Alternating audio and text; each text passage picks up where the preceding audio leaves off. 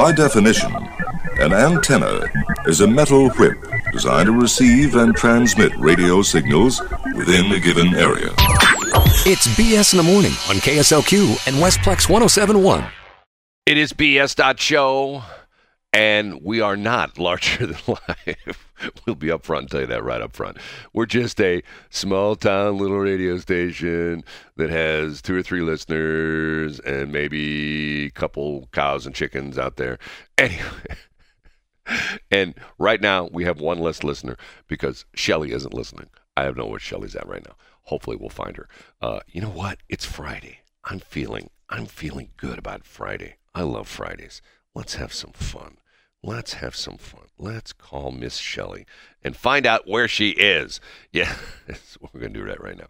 Okay, hold on. Here we go. There's a ring. Another ring.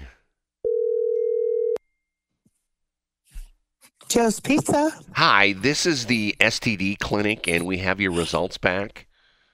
Oh, that was nice, Brad. Thank you. Where are you? Good morning to you. Where are you? My thing won't work. It's not even engaging. Right That's off the, what she said. Right off the bat, I got a good one right there.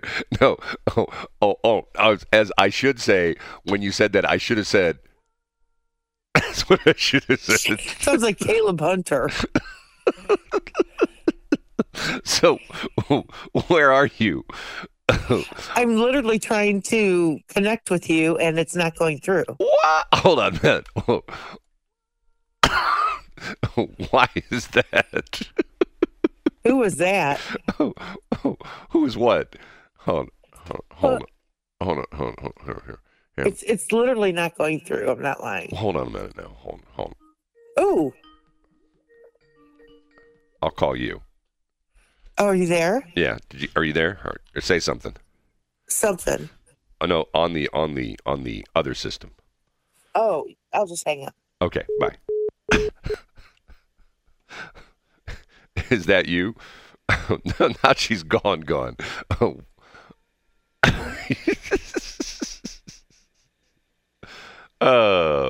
Hello? Now she's not there. What happened? What's going on? Oh, my God. No, she should be there. Oh, it's going to be one of those mornings, I can tell. Anyway, weather will have Jennifer Wojcinski come up with just a minute. Wojcinski, don't even try. Okay. Where were you? Where were you? Hold on a minute. I got to cough. I've been waiting, and then poof, all of a sudden you showed up. That's what she said. She did. What? Who is that? That does sound like Caleb Hunter. If I told you, you wouldn't believe me. Yes, I would. Who is it? No, I can't tell you. And by the way, hold on. This morning's number is 97. You don't believe me, do you? I don't understand. My number is 97, the number you wanted me to give you the other day. You said it was so important that I give you that number, okay? Oh, now it's down to 96. See, you're a party pooper. Okay. You knocked it down. Are you sure you're looking at this the right thing? Hold on a minute. What? Man, child. You never cease to fulfill. You know, some people get physically old, or most people get physically old, and some people get mentally old way back when. You know, some people, I've told the story, and I'm not making fun of them, but a friend of mine that I went to school with from like kindergarten through high school my mom used to always call him the oldest young man she'd ever met. And to the old point, soul. Well, he was just like his parents, you know, like at 5 years old. They said, they sit him down one night. There's no such thing as Santa Claus. No such thing as the Easter Bunny. And, you know. Which they were lying. Well, there is Santa Claus and Easter Bunny. And Shelley's actually the Easter Bunny. Anyway, so. I do have the tail and the ears. You have some people, like, for example, like when you met my ex-boss, when we met him. Ron Grubbs. Exactly. Yes. The guy, even though he was, the time he was pushing 70. Remember that? He was like, I think he was like 69 or something like that. There is nothing wrong with 70, Brad. That's actually fairly young. There was still that sparkle in his eye. Remember that? Yes, I do. And he was still as sharp as a tack because, Yes, he was. I mean, I'll never forget my ex-boss. When I worked for him, I was 25. He was 35, and he was on wife number 5. At 35, he'd already been married 5 times. Okay, so Shelley and I had lunch with this guy, and I said, you got to meet this guy. And we had something at the radio station because he was the general manager of us at the old KY98, and he was a general manager at KXOK, and worked in the radio business for a long time. And he knew everybody. He's one of these guys that you say, yeah, I went to dinner with him the other night. You know, how about, oh, yeah, I had drinks with him 2 weeks ago. I mean, he knows everybody.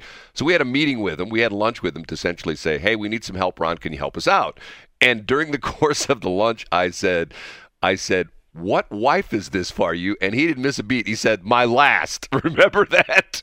He did indeed say that. And that was so cute. And unfortunately, it was his last. And I have a friend of mine that claims that when he left this earth, that was wife number 9. I think it was number 8. I'm not exactly sure. But he was one. I thought you just said 5. No. When I worked for him, when I was 25, he was on wife number 5. Oh, okay. Okay. He went through a couple more wives after that. He was 25. I was 25. He was 35. He was on wife number 5 back in the day. And, you know, he got married a couple more times since then. And we think he got married 3 more times since I worked for him way back then. Good old Ron Grubbs. And so what brought him up today? Because he was one of those guys that his personality defied his age. You know, he still was. That's true. He was very charming. Well, but he was still a very. But 70 is not old, Brad. But no. He was still a very vibrant guy. Was still very much. I mean, still working. Remember that he was working at iHeart. He was selling radio time. He was a sales guy, an account executive at iHeart. You know, still very much involved in the community. And I don't know if you know this or not. At the time, he was in the process of buying some land, I believe in Pacific, and he was going to build like 4 houses because he was in the construction business once upon a time. His father was killed when he was like 5 or 6 years old, and his uncle, who owned a construction company, sort of became his surrogate father, and he worked for his uncle. As a matter of fact, when he was in summer in high school and when he went to college, when he came back from college, he worked as a carpenter for his uncle, and was, you know, darn good carpenter. You know, I mean, you know, matter of fact, there were a couple times he would tell us carpenter stories about guys he worked with as carpenters, and one thing he'd have all these crazy sayings. He would always say, never hire a guy who shows up in a brand new truck with brand new tools and brand new clothes. He says, that's not the guy you want working for you as a carpenter. He says, hire the guy who... You want busted knuckles. Yeah, you want a guy shows up in an old beater truck, has tools look like they've been, you know, used quite a bit, and the guy's wearing worn out clothes that, are a couple steps from being, see-through. You know what I mean? That's the guy you want. You want a guy who's been out there and swung that hammer many times. You don't want some new dude who drives up in a new pickup truck with new tools and new clothes. You know, so anyway, I know that sounds sort of stupid, but it's... You know what my favorite one was? Hold on. That his daddy had went down somewhere up in the Colorados, right? No, it was in California. It's California. And this was just like a God wink. So Brad was honored to be in the St. Louis Media Hall of Fame. Since they since have kicked me out, by the way. But keep going. I'm sorry? I said since they've kicked me out, but keep going. Yeah, well, here. They have not. His father was a fighter pilot on aircraft. He was in the Navy. He was a Navy pilot, fighter pilot in World War II. And it turned out that someone here in St. Louis who worked at Channel 4 as an engineer flew with his father. And remember, when we told Ron, we're at this ceremony the other night, and there's this guy who got inducted into the Hall of Fame, and he's an engineer at Channel 4, and his son made up, because he was not in the best of shape at the time. He was in a wheelchair, couldn't talk too well. And his son made made the speech and essentially said his father was a Hellcat pilot in an F4U, I believe, F4U pilot in World War II. Blah, blah, blah, blah. So we told Ron this. We give the guys we give Ron the guy's son's phone number. Yeah. Ron calls him digits. up. Right. Ron calls him up. And he says, hey, my dad would love to see it. They went to the nursing home, and sure enough, Ron's father flew with this guy back in World War II on the same aircraft carrier. And it's like, okay, that's just too weird. Talk about 6 degrees of separation. You know what I mean? Yes. Anyway, so. No, but then he went there, didn't he? Well, the story was, and it was sort of a sad story. The reason that Ron was born in 47, which was after World War II, obviously 47. World War II ended in 45, and Ron's father got reactivated. Because what happened was a lot of the guys, and my dad included, a lot of the guys who were World War II veterans, they got recalled back to active duty because my dad was in the reserves. And I believe Ron's father was in the reserves as well too. He got activated he got activated, active duty, and he was a pilot. And they used him as a trainer pilot. He was like a training pilot, and he was training a bunch of fighter pilots to go to Korea. And they got into a fog bank somewhere, and they lost where they were at. And the whole flight of like 4 or 5 fighters flew into the side of a mountain in California, way up on the top, almost cleared it, but just didn't quite, missed it by 10 feet, and they were all killed. And Ron told the story about how the crash site, that they had helicoptered guys in and removed the bodies and the whole bit, but the planes were still up there. The crash planes were still up there. And Ron had heard that a fire, one of these forest fires, these brush fires, had essentially defoliated this mountain, that you could now climb up to this mountain. So he found this guy who was giving tours of this mountain, since you could climb up the mountain, and he flies out to California. They fly up, he walks, they hike up this mountain, and they find what they believe was his father's aircraft, still crashed up in the mountain, and they found some things that they're pretty sure was his father's, like his belt buckle was up, because when the planes hit, they burnt, and unfortunately wasn't much left of the pilots. And so he told us that story, and I'm going like, holy crap, boy, what a story this is. It was one of those. It was just, it was very intriguing. Right, and fascinating. And if I'm so honored to be a little teeny part of it. Well, if I'm not mistaken, I believe when Ron's father was killed, I know Ron was born in 47. And I believe his father was killed in 53, which would have meant he was young boy. He was 5 years old. So, he really never knew his father.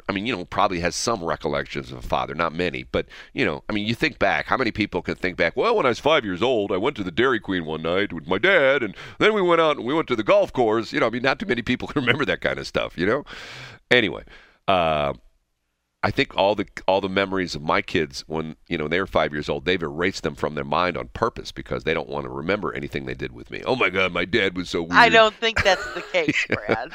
I think your kids enjoyed you very much as a dad. No, Brad the dad. No, they didn't. I do. No, I do believe that. Yeah, just like people enjoy me as a brother and sister, right? Hold on.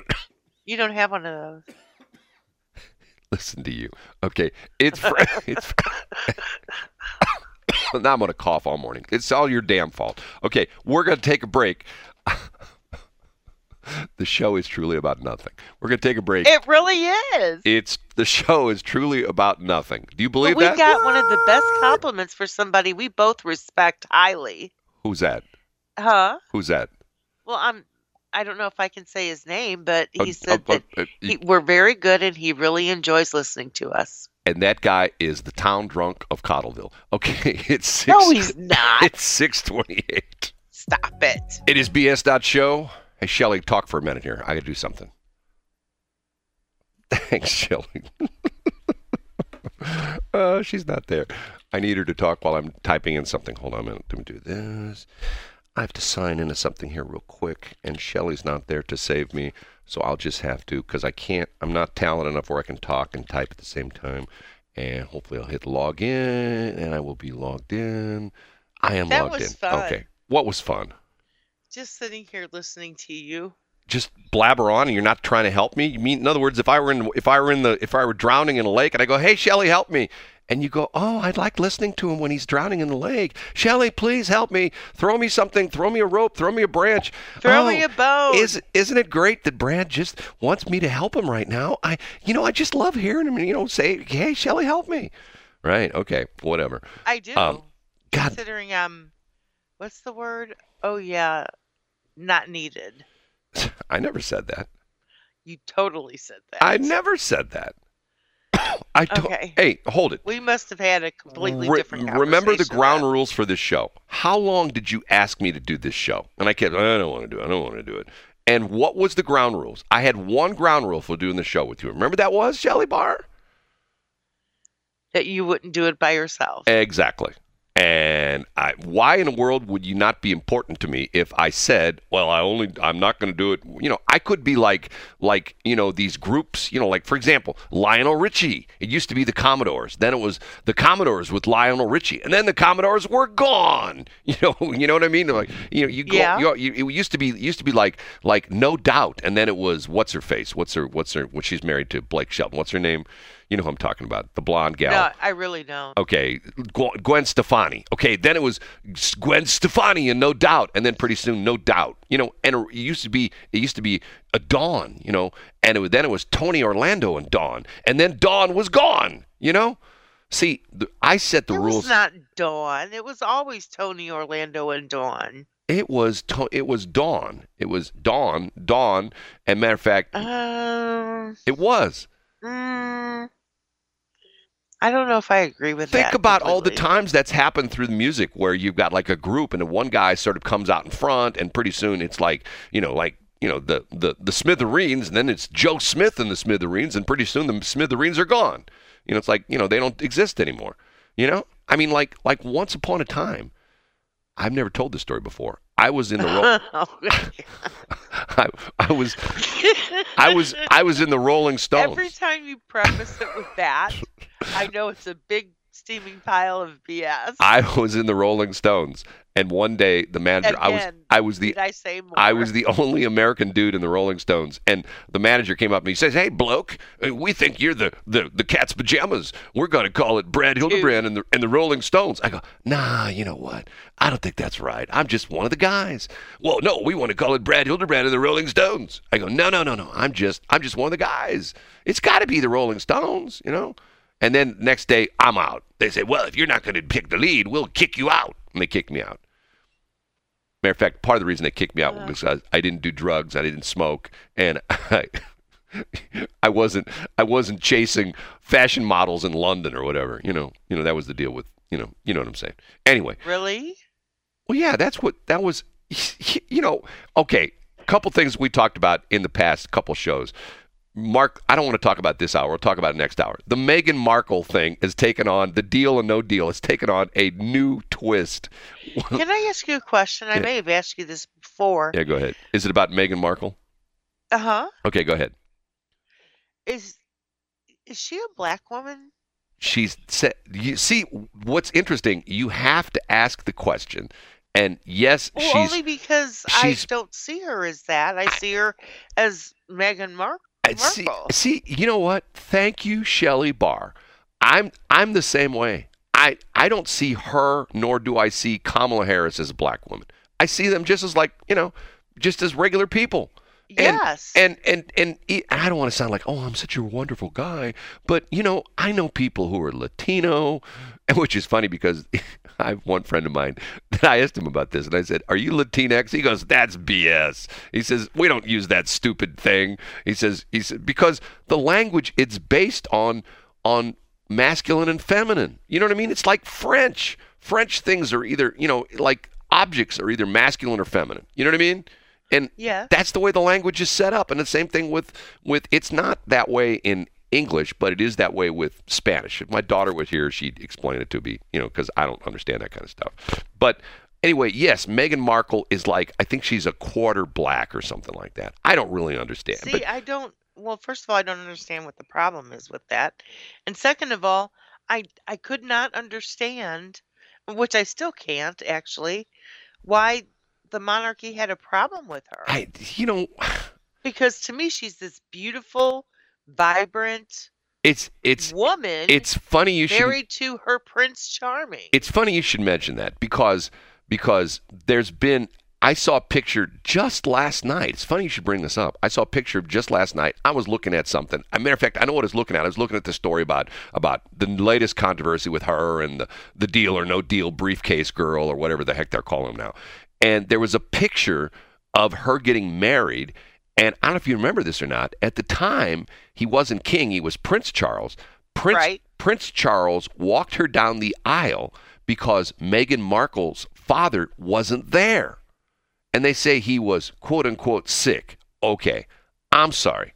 But if my daughter was going to marry a prince from England, you'd have to wheel me there on a gurney. You know what I'm saying? If I was sick, I'd go like, I'm going. I don't care what you say. Put me in a wheelchair. I'm going to be next to my daughter. And to the point where if my daughter was marrying Joe the plumber, I'd do the same thing. I'd say, I want to be there, to see my daughter get married. And they said he was sick. Well, there's all sorts of crazy stories about why he wasn't really there. And we won't go into those because... Yeah, it's no reason to go into them. I just didn't understand the whole thing. I mean, how could they... If you don't know what we're talking about, Meghan Markle came out in some book or something like that where she talked about how when she was a deal or no deal briefcase girl and essentially briefcase woman. I remember that. Right. And I think they were on each episode. I think there were 26 of them, if I'm not mistaken. There were and they stood up and they had a briefcase and you pick a number 22, whatever it was. And she was one of the briefcase girls, and she's now come out and said that she was treated like a bimbo and she was disrespected and blah blah blah blah blah blah blah blah blah. That's what they did back then. But no, but it's not like I'm using that as an excuse. No. Yeah, I'm kind of using it as an excuse. There have been other women who have come out and said who were briefcase models as well, several of them, and say, I never felt like that. It was a great experience. I got to work on a big show. I got to work on a top-rated show. It gave me credentials. Because when you're starting out as an actor or actress, you're trying to build your resume. It's like the same thing in the radio business. Rarely does anybody walk into a radio station and say, hey, I'd like to be on the air. I still to this day have people. That's why I started working with you. Well, no, I still to this day have people call me up and say, I want to be a DJ. Have you ever worked before? No, but I think I can do it.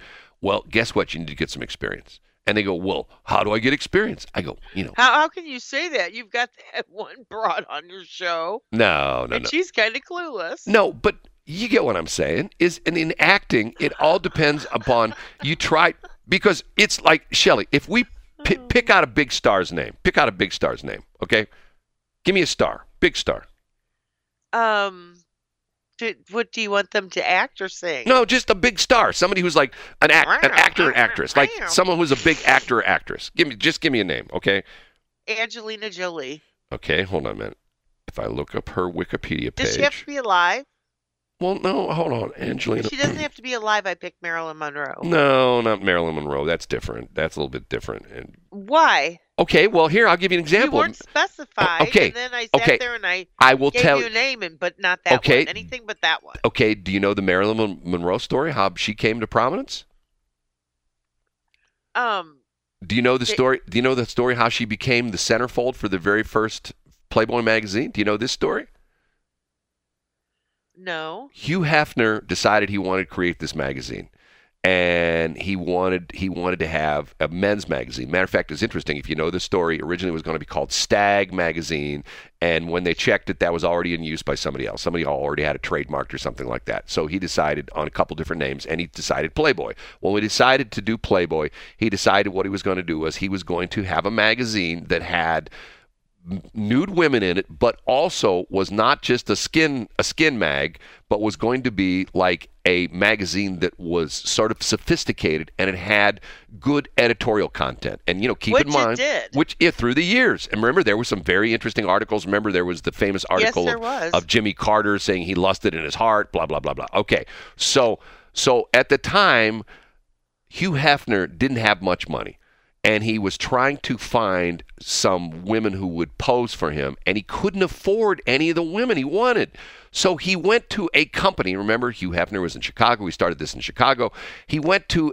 Somebody told him, hey, there's this calendar company that does, back in the day, if you went to an auto parts store or a mechanic's place, matter of fact, maybe when you worked, there were calendars put out by companies. Matter of fact, Snap-on Tools was famous for their calendars, and a lot of the calendars had nude women on them. Okay, so there was a company in Chicago that put out these calendars. They hired women to pose nude for them, and then they essentially went and posed nude, and they would put these women on their calendars that they sold. Okay? Yes. Okay. Marilyn Monroe had posed for this calendar company, and someone told Hugh Hefner that there was this company in Chicago that produced these calendars with these naked women on it, and he went to them and said, do you own the rights to these pictures? And the guy says, yes, we do. When the models come in, we have them sign a release, and we own the rights to these pictures. And he said, I would like to see some of them. I would like to purchase some of these pictures. And he showed him a bunch of the pictures, and he was in awe of Marilyn Monroe, didn't even know who the heck she was at the time. And he says, I want a blonde or still a brunette? I think she was blonde at the time. And he said, I want her. And I think as the story goes, he paid $500 to the calendar company, and that's how he got Marilyn Monroe. And the rest is history. And from that point on, and see, it's sort of like the Kim Kardashian thing, or even like the Paris Hilton thing. I mean, that's different. But the point I'm trying to make is most actors and actresses, if you look at their history, they were in a TV commercial, or they were like a model. Like, for example, you used to go to the car show. If you go to the car show, they had these very attractive women in like evening gowns who stand up on the turntables at the car show, and they would say, hi, thanks for coming to the St. Louis Car Show. I'm standing in front of the beautiful 1995 Buick Electra, and it's made with pearlescent paint, has a special 455 engine in it. That's a lot of how, excuse me, hold on a minute. That's how a lot of women in acting got their start as models and things like that. So in other words, you got to start somewhere. You just don't walk onto the Playboy bunnies. You don't just walk onto the cast of Gone with the Wind and say, hey, I'd like to be on this movie with Clark Gable. Hey, guess what? Come back, sweetie pie, when you get some acting experience. Now occasionally it does happen where somebody sort of, makes a breakthrough, but for the most part, in the radio business, it used to be called paying your dues.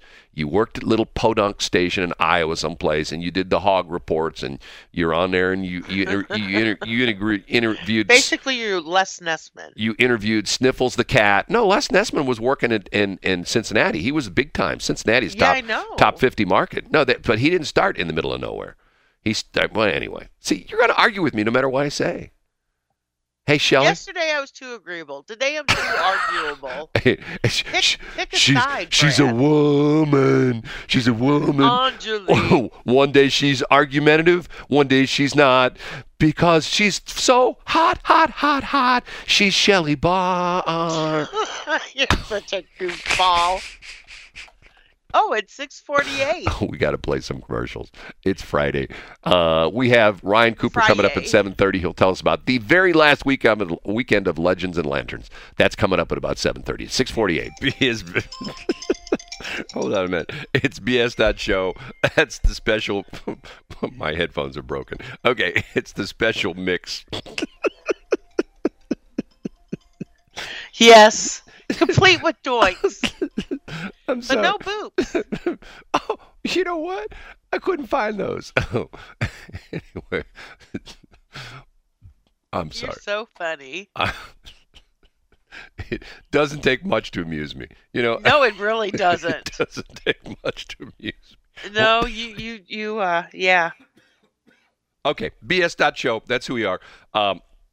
We're doing the Trimal Cast this morning like we normally do. 104.5 KSLQ, 107.1 Westplex, and 1350 Crap KRAP.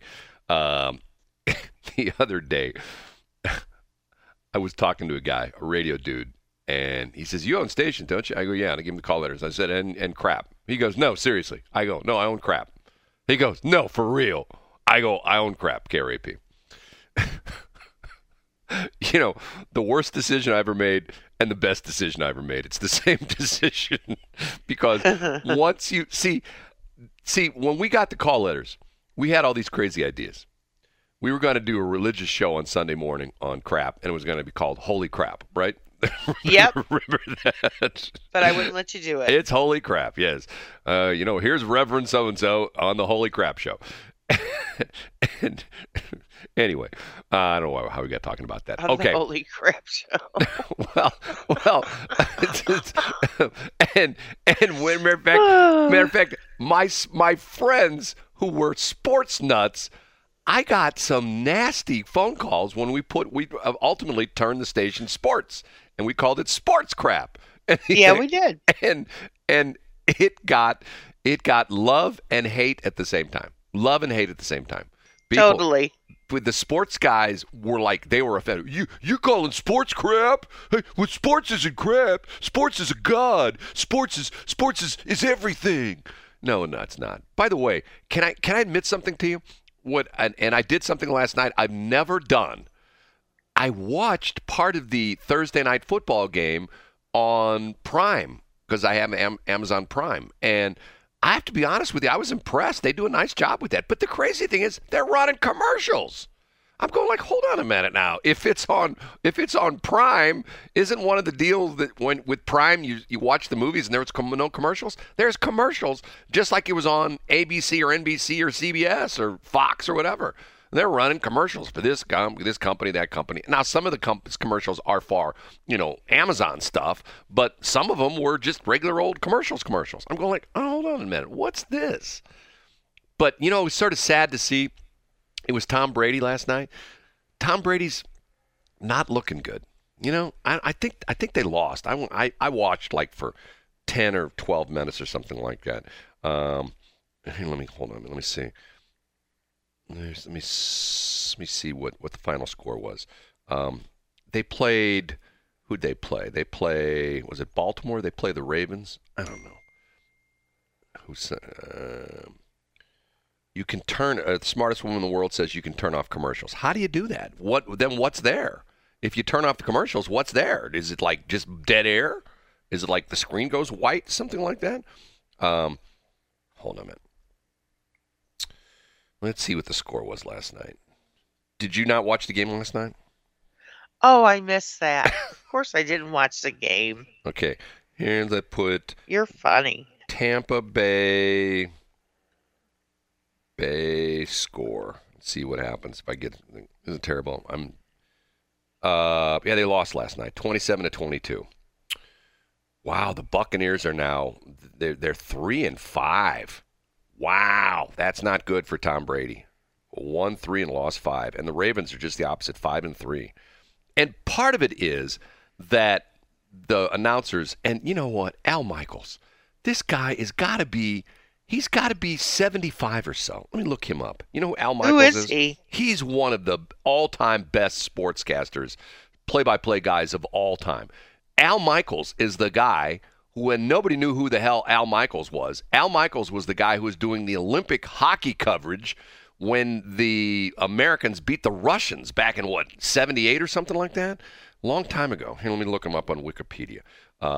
He's got to be pushing 80, and he still sounds, he needs to go talk to our president. I'm sorry, Al Michaels. Okay, guess how old he is? I'm sorry. 82. No, I was close. I said he was pushing 80. He's 77, born in 44. And that's still not old. Well, but he's 1 year younger than the president, okay? And this guy is sharp as a tack. Early education, ABC Sports, January signed. He signed up in sports of ABC Sports January of 77. Next 3 decades, Michael covered a wide variety, blah, blah, blah, blah, blah. Other prominent events, including the Stanley Cup. He did here it is, the 1980 Winter Olympics. So 2 of Michael's most famous broadcasts were of the 1980 Winter Olympics ice hockey medal round match between the United States and the Soviet Union in the attempted 3rd game of the 1989 World Series, okay? I remember that. Okay, what was interesting is, first off, if you know your history, the Russians kicked our butt in the Winter Olympics, back when it was the Soviet Union. It wasn't the Russians, just Soviet Union. They kicked our butt. Well, look what time it is. It's 7 o'clock. I got to get out of here. Okay, we got to take a break. We'll pick this up next hour, okay? Okay. It's 7:22. I am sorry. Still one of my all-time favorite songs. Why are you sorry? Do not never apologize for the. If you Dina. dissect that song, if you dissect the song, it's the same except for that where they do the little breakdown like 2/3 of the way through the song.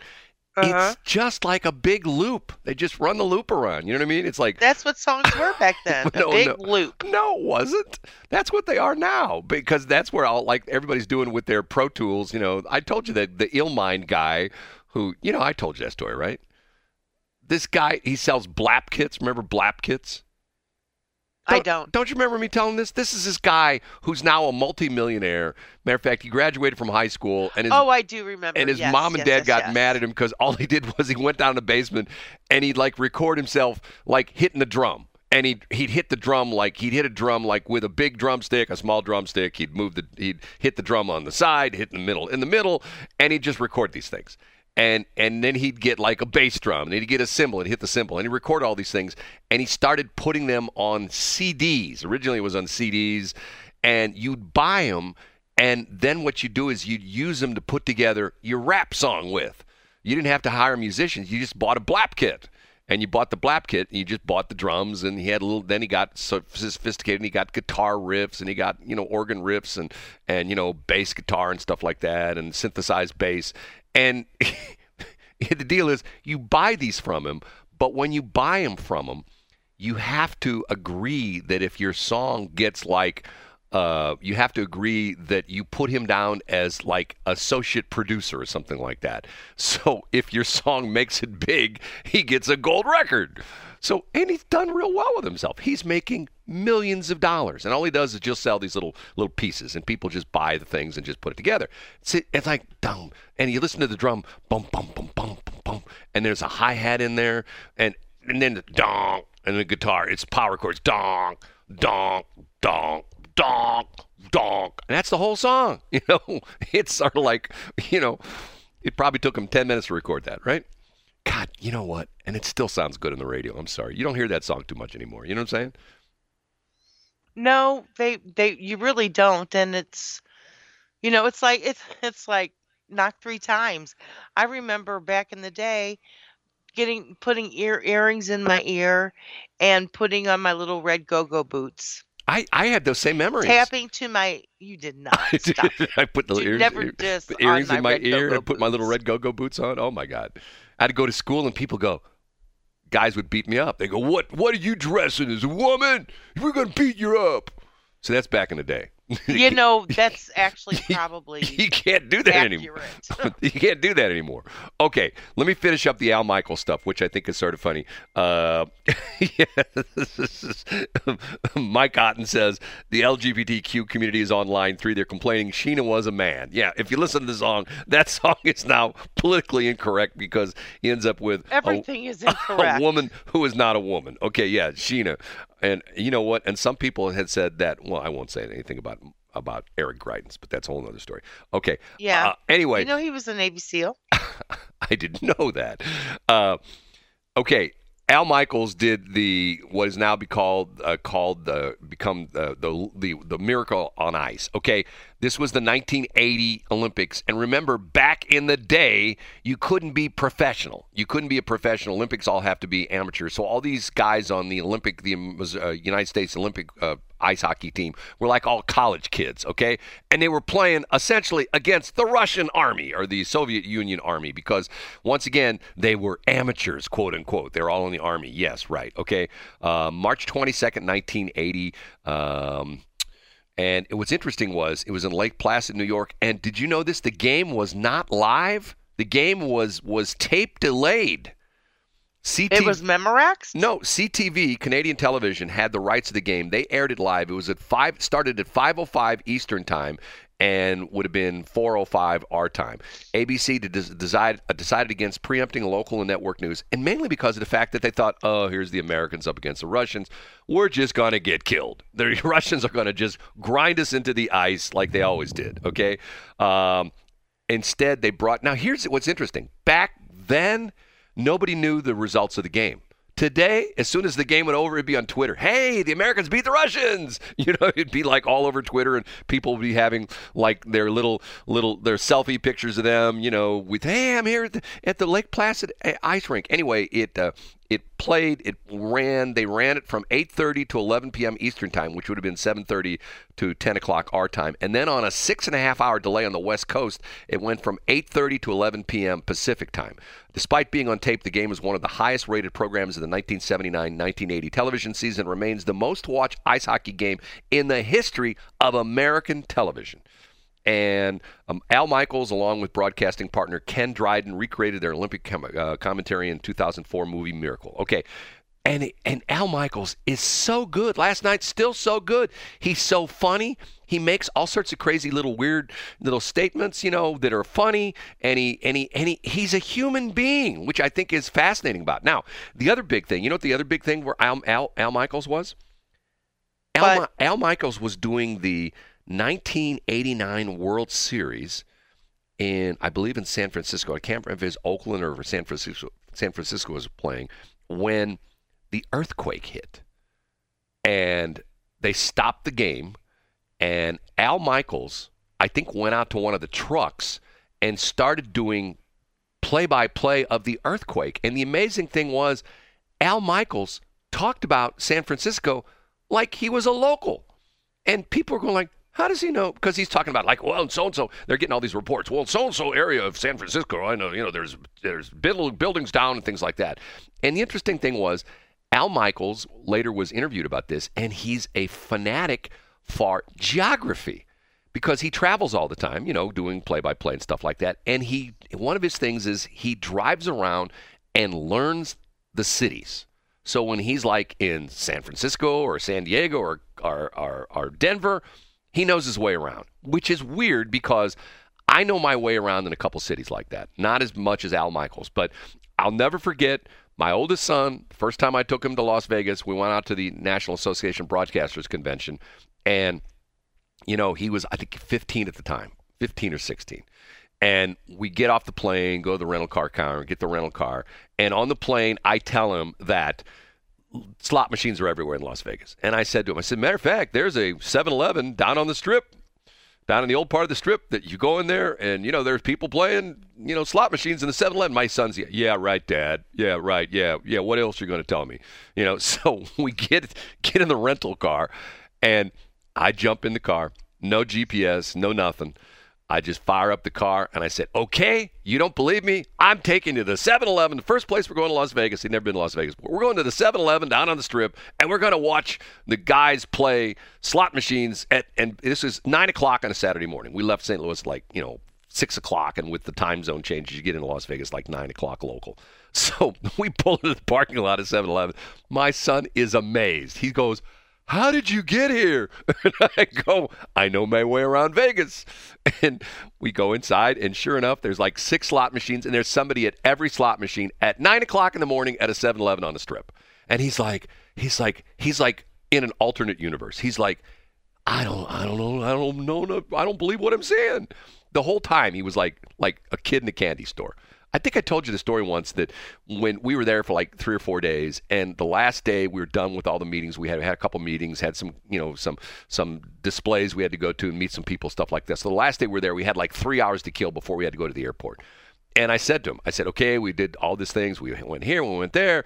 We got 3 hours to kill. What would you like to go back and do again? And he looks at me and he says, can we go back to Bellagio, look at the fountains? I go, yeah, that's cool.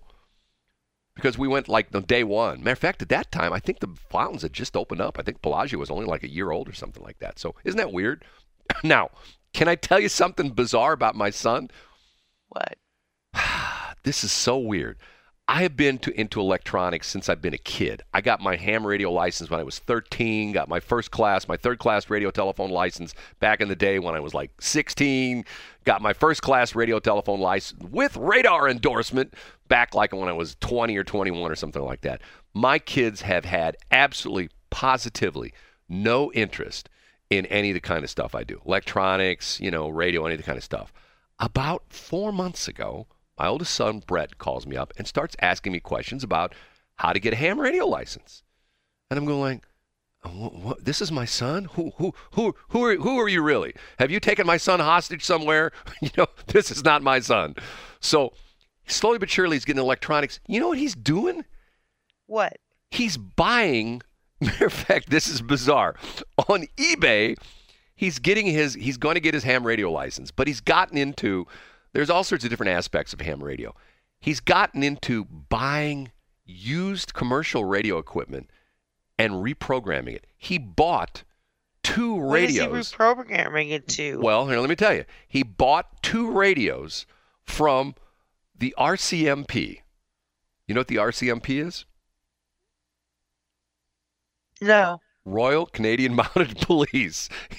Okay. He bought these on eBay. They're surplus government property from the Canadian government.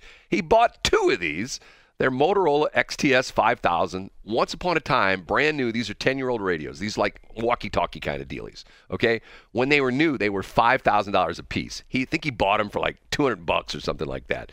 And you can get the software and you can reprogram, and there's a band of frequencies they call the FRS, which is in the UHF band, like 460.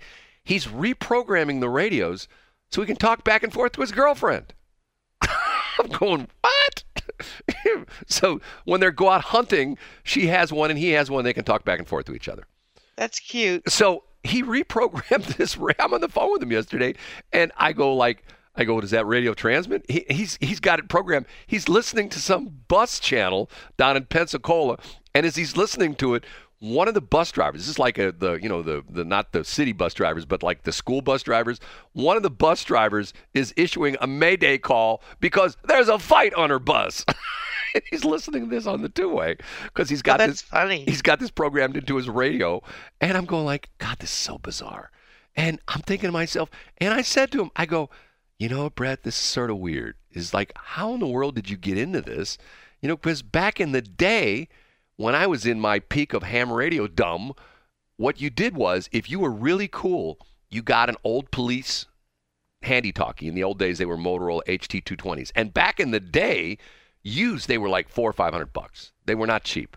We're talking like, back in the 60s and 70s. And these things were like, super sophisticated for the time, the whole bit. And you got in and you reprogrammed and back in the day, you had to put crystals in them. Now it's all, computerized, program the whole bit. And I'm thinking to myself, okay, 40 years later, he's doing what I did 40 years ago. Is that weird or what? No, it's not weird at all. Anyway, it's just sort of weird. I thought it was strange. Okay, stuff to talk about. Strange. Okay, first Peculiar? well, it's just weird. Okay, serious. I think it's pretty cool. Okay, serious moment for a moment. We are now.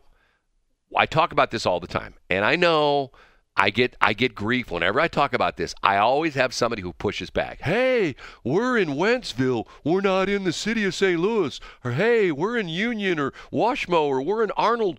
We're not in the city of St. Louis. Once again, it's the St. Louis area. I don't care if you're in New Haven or Washington or St. Charles or Cottleville. We get broad brushed because when people talk about the St. Louis area, that's what they look at. They think that if you're out there in Cottleville and you're in Washmo, that every night there's gunfights in the street and every night there's people being killed and and there's murders and every night there's 14 Kias being stolen out of your driveway and stuff like that. Once again, more negative stuff because of the repercussions of the shooting on Monday. Obviously, terrible situation. Nutbag kid, 19-year-old kid, gets a gun, and that's probably why we're getting all this negative publicity. I'll explain that in a minute. Goes to school, has 600 rounds of ammunition. Luckily, the police department responded. These brave guys from the police department went into the school, tracked him down, and killed him, okay? And I hate to sound like I'm being callous when I say that, but if they wouldn't have killed him, he had 600 rounds of ammunition. He could have killed, dozens of people. The entire school. Well, not the entire school, but he could have killed a hell of a lot more than he did. Now it comes out that he tried to buy a gun from a gun dealer, and he got kicked out. The system worked. He tried to buy a gun, and they did the background check on him, and they said, nope, can't do it. And the reason for this was apparently that his parents or somebody in his family tried to commit him to a mental institution. That ends up on your background check that if you've ever been in a mental institution, you usually can't get a gun, okay? So then apparently he finds a private party, and they won't identify. Apparently they know who it is. He found a private party and bought this gun from a private party. Shows up at his house with the gun. Apparently his parents find out he's got the gun, and they call the police. They go, our son's not well. He's got some issues. He has a gun. We don't want him to have the gun. The police show up. St. Louis City police show up. This is like a couple weeks ago. They show up at his house. And they say, well, you know what? Legally, we can't take the gun from him. Missouri doesn't have a red flag law. That's the first thing, because now they're going to say, see, we need red flag laws in Missouri. If you know what the red flag law is? I do not. Red flag law is that if you know someone, like let's say, your Uncle Jim. You don't have an Uncle Jim, do you? No, I don't have anybody. Okay, well, let's say Uncle Jim, who doesn't exist. Uncle Jim gets sort of weird, and you go over to his house one day, and he's waving a gun around, and he fires off a couple rounds into the ceiling. You go, okay, this is not good. And you call up the police, and you go, my Uncle Jim, there's something wrong with him. I went over his house the other day. He pulled out his gun. He didn't shoot me, but he shot a couple rounds through the ceiling. They would get a court order, and they would show up to Uncle Jim's house. They would Baker Act him. And no, they would grab all his guns. They would essentially say, okay, Uncle Jim, give me the guns. And they would take the guns away from him. Okay, so in Missouri, we don't have a red flag law. So the police show up at this kid's house. His parents want him to take the gun away. They say, we can't take it away. Apparently, the police negotiate with the kid to give the gun to another family member, and the other family member took the gun. But then he got it back, and then he goes to the high school and he shoots those people. So this now has become this huge, and once again, we are the epicenter of a national news story that's not going away, because this is going to be front and center for weeks to come about how, look what happened in St. Louis. That guy he went to a gun show and he bought a gun. They're not sure if he bought a gun at a gun show. They won't mention the dealer. Apparently he went to a gun shop in St. Charles, and they refused him. And then he went and bought it from a private party, and they're claiming he bought it at the gun show at the convention center. That's what's come out. He bought it because they say the date he bought the gun is the same day the gun show was going on at the convention center in St. Charles. So now they're going to say, well, he bought it from and see, the crazy thing about it is, if you go to a gun show, and trust me, been to many gun shows, and I've never bought a gun at a gun show. I bought some magazines and stuff like that and some parts and things like that. But if you buy a gun at a gun show, most of those guys who are selling guns at gun shows are dealers. And you have to go through the background check. They do it right there on the phone. You fill out the form, the same form that if you went to their store, went to a gun shop, you fill it out, and they call it in to the FBI. They get a thumbs up, thumbs down. If you pass, you pay your money, you walk out with the gun. Okay? So once again, we're going to be the epicenter for bad publicity. St. Louis, the people are going to say, well, look what happened in St. Louis. That guy bought a gun. He shouldn't have been able to buy a gun. He should have been thrown in jail. Should have been red flag law. You know what? I say this before, and sometimes I've gotten in trouble for saying this. It's my motto. It's 3 words. You know what the 3 words are? I do, but say them. Freedom is messy. Yep. Freedom is messy. If you give people freedom, most people respect it. Most people are not going to do weird, bizarre stuff. They're not going to, buy 600 rounds of ammunition, show up at a school and try to kill people. Most people are never, ever, ever even going to have that thought cross their mind. But there's going to be some crazy nutbag, in this case. Now he's deceased because police, took him out. There's going to be somebody who's going to take that freedom and go too far with it. And essentially what it does for the rest of us, it causes us problems, because then the government wants to come in and go, well, this guy did this, so nobody can do this anymore. Okay, That's not quite right. But, once again, I feel bad for the St. Louis area. I've lived in the St. Louis area my entire time. I was born at Barnes Hospital. I lived in North City till I was like 3 years old. I lived in Jennings. Once again, I've been mostly a North City, North County guy, lived way up north until I was like 5 years old, lived to the point where I could have walked to the Missouri River. I lived so far north in North County. You can't get more north than when I lived in North County. My dad built a house. I lived in that house till I was like 18 or 19 years old. Moved out, lived in the swinging singles apartment complex in West County for a while, which there was no swinging going on in my building, but that was a whole other story, although my mom thought there was. That's why I moved out. Then I lived in Hazelwood for six years. And, once again, I've lived all over the St. Louis area. When you say Hazelwood, when you're traveling and you're in when you're in Los Angeles, hey, where are you from? I'm from Hazelwood. Where's that? Well, it's St. Louis City. So we're part of St. Louis. Oh, okay, I know where that's at. And once again, we've talked about this before. When you're traveling, and if you live in Dardenne Prairie or St. Charles or Washmo or Union or Arnold or New Haven or any of those kind of places, when you're traveling and someone says, where are you from? You say, I'm from the St. Louis area. You don't say Washington, Missouri, or Dardenne Prairie, or St. Charles, because people go, where's that? Well, we're in the St. Louis area. We're just west of the St. Louis County, or whatever. I'm 5 minutes from the airport if you live in St. Charles. You know what I'm saying? I do. And it paints us all with a broad brush, which is not good. And it Well, bothers I'm just glad. Well, I'm not glad about anything about this actually, but at least they haven't turned it into a racial thing. Well, and the bizarre part of that is that he was a black dude and he killed a white teacher. Now, just for a minute. I didn't know all that. Oh, yeah, I yeah. just Flip. We need to focus at the situation at hand. I get it, but flip that around. Let's say if it was a white dude and he killed a black teacher. Brad, I don't want to do that. Okay. I was just making a statement. Well, you know what? They haven't done that. That's you good. You threw it out because there. we need to focus on the situation that it really is. And it's terrible. That's the way the situation is. It's terrible, Yes. horrible, terrible thing that happened. And it should never Yes. happen again. Yes. Okay. We have to take a break. It's 7:28. Break. It is BS.show. I'm Shelly. She's Brad. You know what, Shelly? That is one of those songs that you hear the first couple seconds of it, and you know exactly what it is. right there. You know Yep. exactly what that song is. Like, Yes, you yes, know, you do. Name that tune in so many seconds. And what's interesting?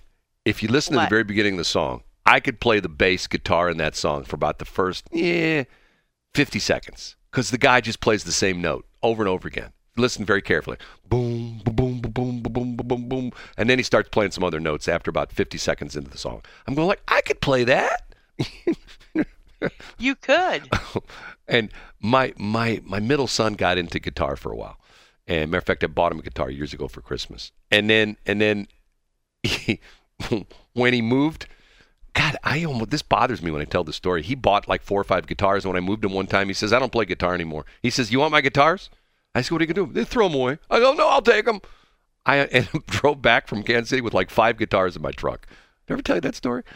I knew that story. I still have like 3 of them. I know. Matter of fact, I'll tell you this. Well, I won't do that. I'll get in trouble for doing that. Okay, we're going to make a phone call here. And I'm going to make a phone call to one of the people who is, to me, is one of the most interesting people in the St. Louis area. He really is very, very charming. Let's see if this is going to work. Good morning. Hey, I just called you one of the most interesting people in the St. Louis area. Oh my goodness, you need to meet more people. This is Ryan Cooper. And what's your official name, or the official title other than being head honcho, or what's your title again now? Well, I'm festival director of Legends and Lanterns, but if you want to get fancy, I'm the special event producer for the Greater St. Charles Convention and Visitors Bureau. But that's a mouthful. Damn, do you get that on one business card? Or does that take 2 business cards? It's double-sided. Yeah, it starts on the front, ends on the back. So we'll talk about Legends and Lanterns, but first off, now, do you do this year-round? I'm just sort of curious. Is this like year-round job? It is. I mean, people are kind of surprised. I always roll my eyes at the people who are like, oh my goodness, there are Christmas and Halloween decorations in the store already. I'm like, it it takes some time to run a Halloween or Christmas event. So, yeah, we start working on the Halloween and Christmas festivals in March. And throughout the rest of the year, my office runs the Foundry Arts Center in St. Charles, and we do all kinds of special events there as well. Wow, you're a very important person. I can't believe that I know you. You're very lucky. I'm pitching myself. Okay, so let's talk Legends and Lanterns. This is the final weekend, right? It is grand finale. And but this weekend you're open on Friday, correct? That's right. We have extended hours this weekend because every weekend before Halloween, we partner with the merchants along historic Main Street in St. Charles, and they all carve hundreds, if not thousands, of jack-o'-lanterns that they put out on their stoops. And so we extend our hours into the evening tonight and tomorrow night so that people can come and see all the beautiful pumpkins during the pumpkin glow. And so tonight, we'll give you the hours for tonight, tomorrow, and Sunday. Yes, so we'll be open tonight from 5 p.m. to 8 p.m. Tomorrow, we start bright and early at 11 a.m., and then we go all the way to 8 p.m., and then Sunday's our big last day. Though there won't be any pumpkins that day glowing, we'll be there from noon to 5 with all of our Legends and Lanterns program. Now, and this is mainly on South Main, correct? Correct. So we have lots of programming on South Main, but we do have part of our Haunted History Trail, and we have some hay rides that depart from North Main as well. And as of last week, I found out it's also at the train station there in Frontier Park, right? Yes, the historic Katy Depot that was built in the 1890s. We kind of give it a spooky overlay so people can meet some characters down there, and we have a Victorian Morning Museum. We have some singing jack-o'-lanterns, and we have a salute to the golden age of monster movies for those who like the old movies of the 1930s and 40s. Now, so far, you've been blessed with some incredible weather. How was the crowd? How was the crowds last weekend? Oh, it's been incredible. It was just absolutely wonderful, and it's nice to see, not only people who make this an annual tradition to come see us, but you can tell that there are a lot of people this year who are discovering us for the first time and seeing what we do is pretty cool, and that's nice, and the weather certainly helps. Now, you've been this is, what, you say, 7 years for Legends and Lanterns? Yes, this is the 7th year. And you've been with it from the get-go, correct? Absolutely. It came out of my twisted brain back in 2015. I wrote it on a piece of paper on the side of a napkin, and it's cool to see how it's grown over time. Okay, so I'm a guy who's pitched a lot of ideas to a lot of people. When you initially pitched this, and most of my ideas get shot down, to be honest with you, when you pitch this to the people at the Convention and Visitors Bureau, you say, hey, we do real well with Christmas traditions. Why don't we have a Halloween thing? What'd they say? Oh, get out of here. Or we're like, hey, that might be interesting. How did it go? I'm very lucky that the folks at the Convention Visitors Bureau are very, very artsy, and they are willing to, try new events. So, I gave them my piece of paper that pitched it, and they said, cool, make it happen. And then I went, oh, how do I do that? But we made it happen. So you've seen it grow from, I guess, the first year, not too many people, to like a lot of people now? Absolutely. I mean, we were very pleased because you never know with a new event, what the turnout's going to be like. We were very pleased with the turnout our first year, and it showed us that, there was an appetite for an event like ours. But then each year it just got bigger and bigger. And then this year, has been by far our biggest year yet. We have little souvenir passports that people can collect when they're here. And we had to do an emergency printing this week because we almost ran out of them entirely halfway through our second weekend. And one thing I should mention, and I think this is important, especially for the parents out there with young kids, this is not people chasing you down the street with a chainsaw, correct? No, this is extremely family friendly. It's very funny. It's, mysterious, and you get all those kind of cool Brothers Grimm, Legend of Sleepy Hollow vibes. But no one will be scared by anything that's going on at Legends and Lanterns. But that doesn't mean that it's too toddler-ish either. People who are teenagers and adults and grandma and grandpa, they will enjoy it too. So it's rated G, correct? It is rated G for a good old time. Good old time. Ryan Cooper, what's your title again? Give me that one more time. Special event producer for the Greater St. Charles Convention and Visitors Bureau. Damn, I am impressed. Okay, so when you finish with this on Sunday, then you turn to Christmas traditions? Christmas. I wish I could say I turned to it on Sunday. I turned to it 2 weeks ago. As soon as this puppy opened, it was time to start painting Santa's walls and, polishing the golden reindeer. So it's already in full swing. But come the day after Halloween, we transform the street from corn stalks to greenery. So if someone is a calendar freak, if you were going to tell them, hey, first day of Christmas traditions this year is, what's the date they should put in their calendar? Yes, it's November 25th, the day after Thanksgiving. Boy, you know your dates, don't you? So essentially Black Friday, correct? That's right. And give the web address one more time so people have more information for Legends and Lanterns. Sure. For Legends and Lanterns, it's legendsandlanterns.com. And we hope to see people there. We also have a Facebook page and Instagram, too. We're getting hip. Ryan, I always love dealing with people that have a passion for what they do, and obviously that is you. Thanks so much, Brad. I really appreciate it. Have a good one. Bye. You too. Bye. What a great guy, and what a great event, you know? It really is. I mean, and I think it's interesting that he says that they're getting more and more new people all the time. I believe that this is becoming, and especially with Christmas traditions, I know there are people that travel, I don't know how far, but I know there are people that come into town just for Christmas traditions. Yes, there is. Yeah, and we're spoiled because it's right here for us, right? We don't have to go anywhere. I mean, matter of fact, I just take my van down by the river and I just park it down there in Frontier Park and I'm right there. Oh, goodness. Right? Yes. You agree with me for once? I agree with you all the time, most of the time. Think of what you just said. I agree with you. And when you say things like that, you know what I should say? What? I should, when you say things, I'm vamping here for a minute. You're not even ready. When you say things like that, I should say, what? Who is that? That's my new favorite one. Who is that? You'll never guess where I got that from. Where'd you get it from? I could give you a million guesses, and you would never guess where that came from. Who is it? I don't even know who it is. It's some dude. Oh, okay. So it's nobody that we know. No, it's just some dude. Because I think to myself, what?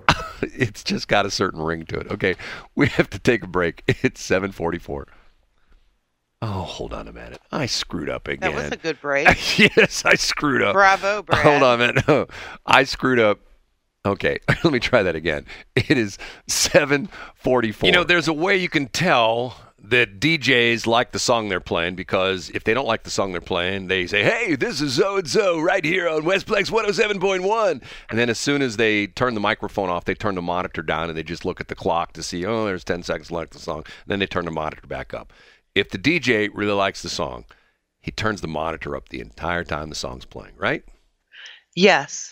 And I can never get enough of that song. I've always loved that song. How can you get enough of the Dancing Baby song? You just can't. But I've never seen that. Dude, I've sent you video after video. When you said to me the Dancing Baby, Dancing Baby song, what the hell is that talking about? I have no idea. It's Blue Sweet, Hooked on a Feeling. Because her biological clock is going this. I never watched that TV show. I never watched it. What was it? I sent you. I know. I saw the clip.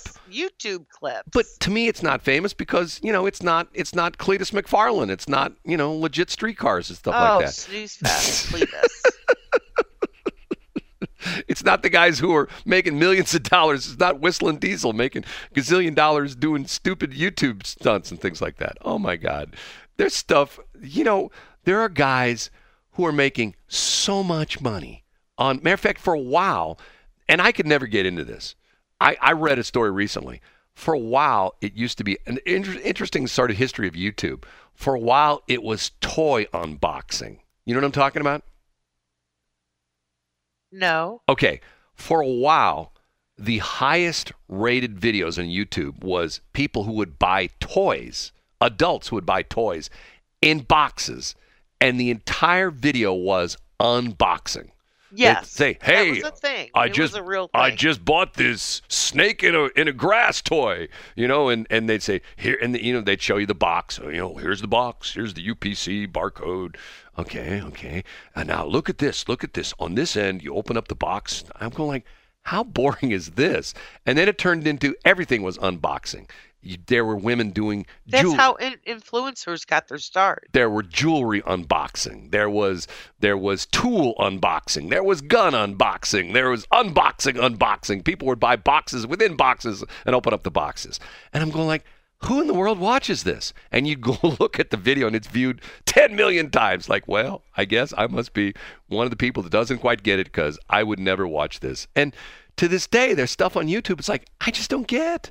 I don't get. Now, what to me is, what's sort of fascinating about this is the democratization of media.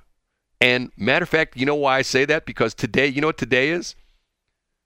Today is my good friend Shawnee's birthday. Besides that, today is the first full day that Elon Musk owns Twitter. Oh my goodness. He bought it yesterday. Did you see? This guy is such a character. The other day, he's going to get rid of 75% of his workforce. He says he's going to fire 75% of the people. Yep. Now, what's interesting is, the stock price, since, he tried to back out because he said that Twitter was filled with bots, which it is.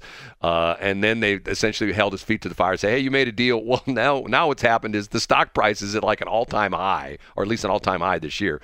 So the other day, Twitter headquarters in San Francisco, he walks into the headquarters carrying a bathroom sink.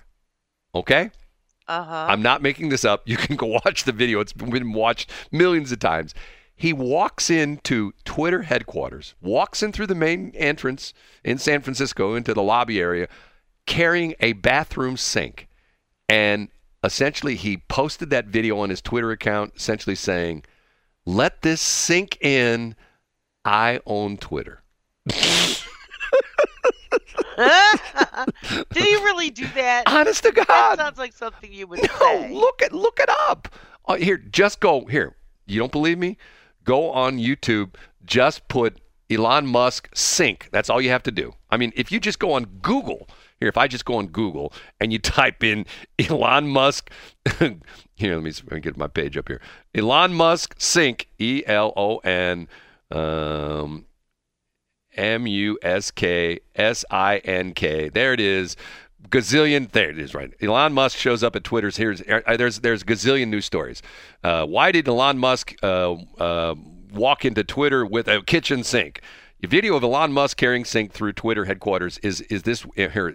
This is on Forbes magazine. Okay, it says right here, bizarre video Elon Musk shared of himself walking into Twitter headquarters holding a bathroom sink Wednesday quickly became the most popular tweet of the past week and one of the most popular of the past month, according to the social media tracking firm Newswhip. Just ahead, the billionaires expect to take over the company. He literally walks in to the headquarters to past the guard station. He's wearing like black pants. Looks like he's wearing like a black polo shirt or black t-shirt, and he's carrying a bathroom sink. This guy is bizarre. And you know what? I love every second of it because, there's a certain hierarchy and a certain pecking order that you have to have. Think about it. Like when you're in St. Louis, if you're not one of the Bushes, you're not nobody. You don't get what I'm saying? If you're not like the Taylor family that owns Enterprise Rent-A-Car, and oh my God, that's so and so. His family owns Commerce Bank, and here's Elon Musk that make those people look like peons. You know what I'm saying? And they all have their society thing. They go to the Veil Prophet Ball. That's the rub with Trudy Bush Valentine, who's running for Senate, is the queen of love and beauty, as people call her. But yet, here's a guy who comes out of nowhere, and all of a sudden, he's just bizarre, bouncing off the walls, doing all sorts of weird stuff, and being successful at it. He's got his car company, which is kicking butt. He's got his SpaceX company, which is kicking butt. He's got his boring company, which is kicking butt. And now he's bought Twitter.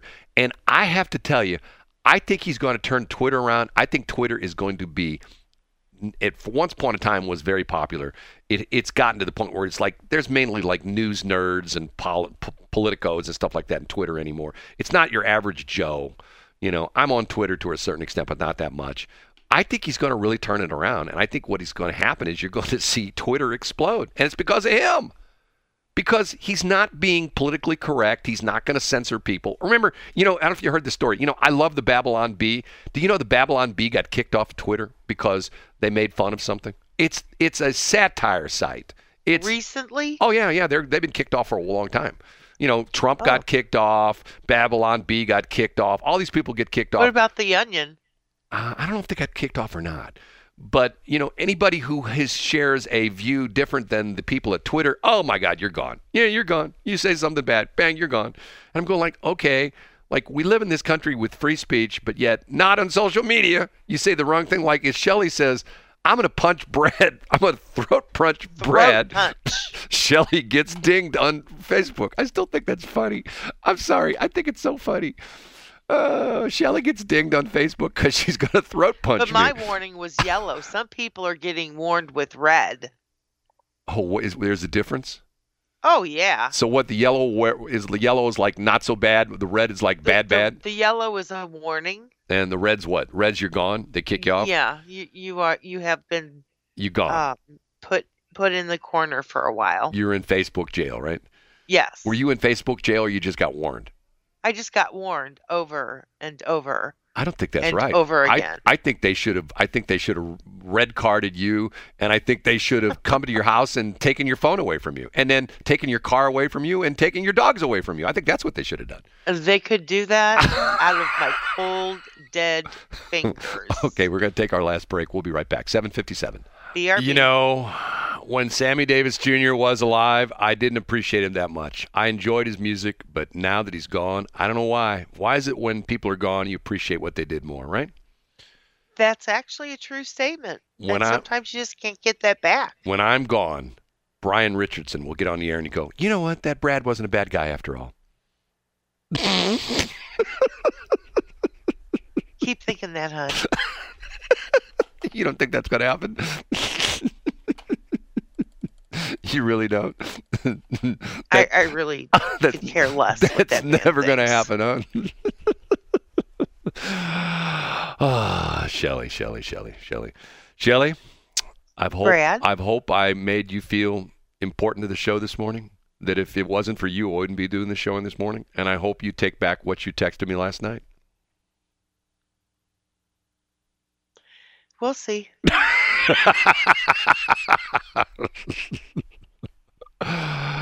Okay, don't forget Legends and Lanterns this weekend, last weekend, but tonight, Friday night, only Friday night it's open on Main Street in St. Charles. If you've never been there before, if you got kids, it's a must. If you don't have kids, it's a must. If you're a stodgy stick in the mud kind of person that never leaves your house, it's a must. If you're a party kind of person, it's a must. If you have a heartbeat, it's a must. If you breathe still, if your SpO2 was above 85 or so, it's a must, right? Uh-huh. Is that what they call it? SpO2? What is it? They do. It's Spix, or what is your daughter called? Spooks? Is she at work already? I don't think she's working today. Call her. What? We're past our time. You want me to call her now? Okay. Well, we're already past our time. What difference is it going to make? We're past our expiration date. We're spoiled. We're spoiled goods at this point in time. That could be very true. We're spoiled goods. Well, nobody wants to. No, we're done. Well, would you always say sticking a fork in us? I can never understand that. Like you stick a fork in a potato. I wouldn't know anything about that. And if it comes off cleanly, it's done. I wouldn't know anything about sticking forks in potatoes because I don't eat potatoes. I eat French fries. Right. You have pizza. I eat French fries. I don't eat potatoes. One ringing ding. They're totally potatoes. Okay. Let's see if she answers. I don't think she's going to answer. Normally, if she answers, she'll answer like by the third ring or so. What do you think? No? Just let it go to voicemail. Sure. I like to do that. Okay.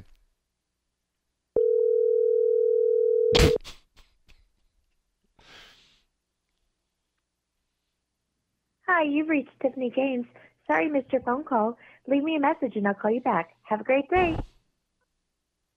At the tone, please record your message. When you've finished recording, you may hang up or press 1 for more options. To leave a callback number, press 5. Hey, Tiffany, this is Sergeant Smith, St. Louis Police Department. We've got an arrest warrant for you. Can we meet up with you so we can get this taken care of? Call me back. Bye. You think she'll call me back? Probably not. Shelley, She'll probably go down to the police department and say, "This man called me today, and I don't know what he wanted. What does he want? What did I do?" Yeah, right. All I do is save lives. Right. It's true. You played really good music today, sir. Bravo. Oh, by the way, last one parting thing. The smartest woman in the world just sent me the video from YouTube. Here, I snorted again. She sent me the video from YouTube, and it has, hold on a minute, where was it? I can't. She sent me it's the Ooga Chaka video, and all it is the dancing baby, and it's like 40 seconds of the dancing baby, and it's got 6.5 million views. I'm going yes, I don't get it. The dancing baby was like a big deal with Ally McBeal. I still don't get it. I don't understand because it. she was facing her biological clock. And I'm facing Tiffany was. I'm facing my biological. 37 when she got pregnant. I'm facing my that's considered a geriatric pregnancy. I'm facing my biological clock every day now. Yes, you will. are, I make sir. it another day. I'm 87. It's Brad. One foot in the grave, the other foot in the banana peel. Will I make it till tomorrow? We'll just have to wait and see, right? Every day's Brad. Every day's Brad. Every day's a bonus day. Every day is a bonus day. What weird thing will happen to me today? You know what I think I'm going to do? I'm going to get off the air. I'm going to fire up my welder and see if I can, electrocute myself or burn myself real bad. One of the two. How's that? Okay. You really had to put that out in the universe? Yes. Dude, for real? Take it back twice. It's just like my famous tree cutting situation where I cut you've never heard this story before, where yes, I hired Cowboys Crane. Do you ever told this story? I hired Cowboys Crane Company and I'm in a bucket like 40 feet, 50 feet in the air cutting down a tree, and later he says, the entire time you opened my crane, I had 911 pre-dialed on my phone. All I had to do was hit send, and the ambulance would have come and taken you away. Okay, thank you for your vote of confidence from me. Of course, your arms will be padded around in front of you, tied in the back. Right, okay. I have to be legal. KSOQ FM Washington, K296 HA Washington, KRAP AM Washington. Have a real good weekend, Shelley. Peace, you too, Brad. It's 8:08. Have you heard about Salt River Automotive? Not only are we open for business and ready to serve you, we are sponsors of the BS in the Morning show on Westplex 107.1. Check us out on Facebook at Salt River Automotive LLC. See you soon.